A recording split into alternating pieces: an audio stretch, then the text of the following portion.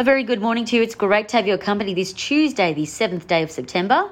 My name is Jessica Amir. I'm a senior market analyst with Bell Direct. Well, further evidence the tech stock cycle is on, why aluminium stocks are hot, and the RBA meets today at 2:30 p.m. But now let's cover overseas markets. Well, a pretty silent night for markets as Wall Street was shut for Labor Day, public holiday, while local investors today will probably take their leads from European equities, which are approaching record levels.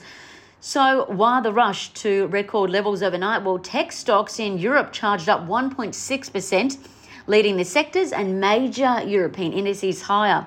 Why? Well, we saw the US jobs report come out revealing US jobs are now growing at their slowest pace in 7 months, meaning the US central bank may have to keep monetary policy as it is for a while longer and not scale back its buying of bonds, meaning it'll keep bond yields and effective interest rates lower for longer. Now, this is why tech is looking far more attractive now, as tech companies generally carry higher levels of debt and thrive in low rates. So what to watch today locally? Well, firstly, the Aussie futures are suggesting the Aussie market will lift 0.2%. All eyes on tech stocks again. Yesterday on the ASX, the tech sector rose 1.2%.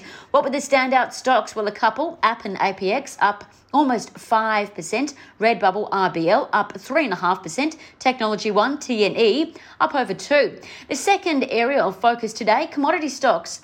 Well, the aluminium price hit a new decade high overnight for a couple of reasons. There's political rest in Guinea, global stimulus and the push for climate change investments and tighter supply. These have all pushed the aluminium price up 40% this year. So this is really helping stocks that trade in aluminium, like Alumina, AWC. Yesterday, that stock in the ASX up 3%. Last week, up 19%. And the good news is the technical indicators for Alumina, or AWC, as suggested by the 15 and 30-day moving averages, and the MACD are both suggesting AWC could continue to rally. So keep your eye on AWC and other aluminum stocks like South32. S32 is the ticker. Meanwhile, as for other commodities, the iron ore price last traded 3% higher. The copper price is steady, while the oil price has fallen below the $69 US a barrel mark, continuing to lose momentum on the back of that weaker than expected US jobs report that we had at the weekend. Now, the third area to watch today, a lot of companies are going ex-dividend, which often sees stocks fall. So companies going ex-dividend today include AMC, BlueScope Steel, BSL, IFL, IGO, and Origin Energy, ORG. As for the most traded stocks at Bell Direct, keep an eye on FMG. That was one of the most traded yesterday.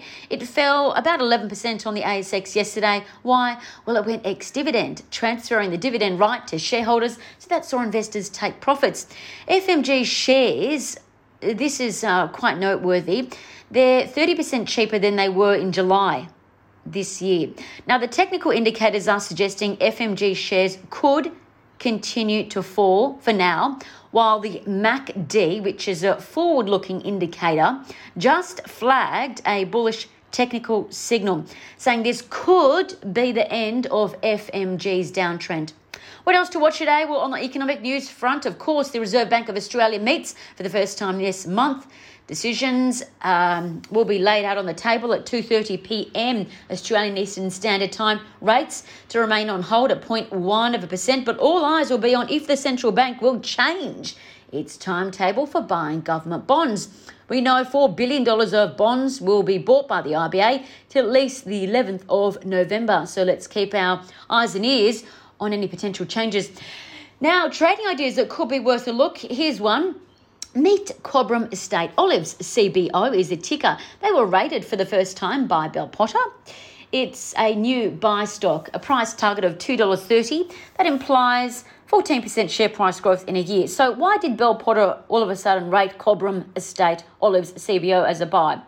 Well, it's a producer and marketer of olive oil products with operations in Australia and the US, and they export to 17 countries. Now, Cobram Estate owns or leases maturing olive groves, both in Australia and California. And they're also set to expand and reach packaged olive oil sales of 123 million in FY21. Now, for those that aren't quite familiar, CBO is a newcomer to the ASX. It listed back in August, so its technical indicators are suggesting that CBO's downtrends could soon end.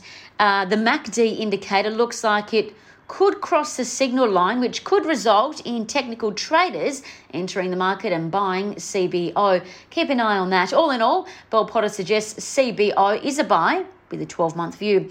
As for other trading ideas that could be worth a look, bullish charting signals have been seen in IOU Pay, IOU is the ticker, Polynovo, PNV, and 5-inch FFX. That's according to Trading Central.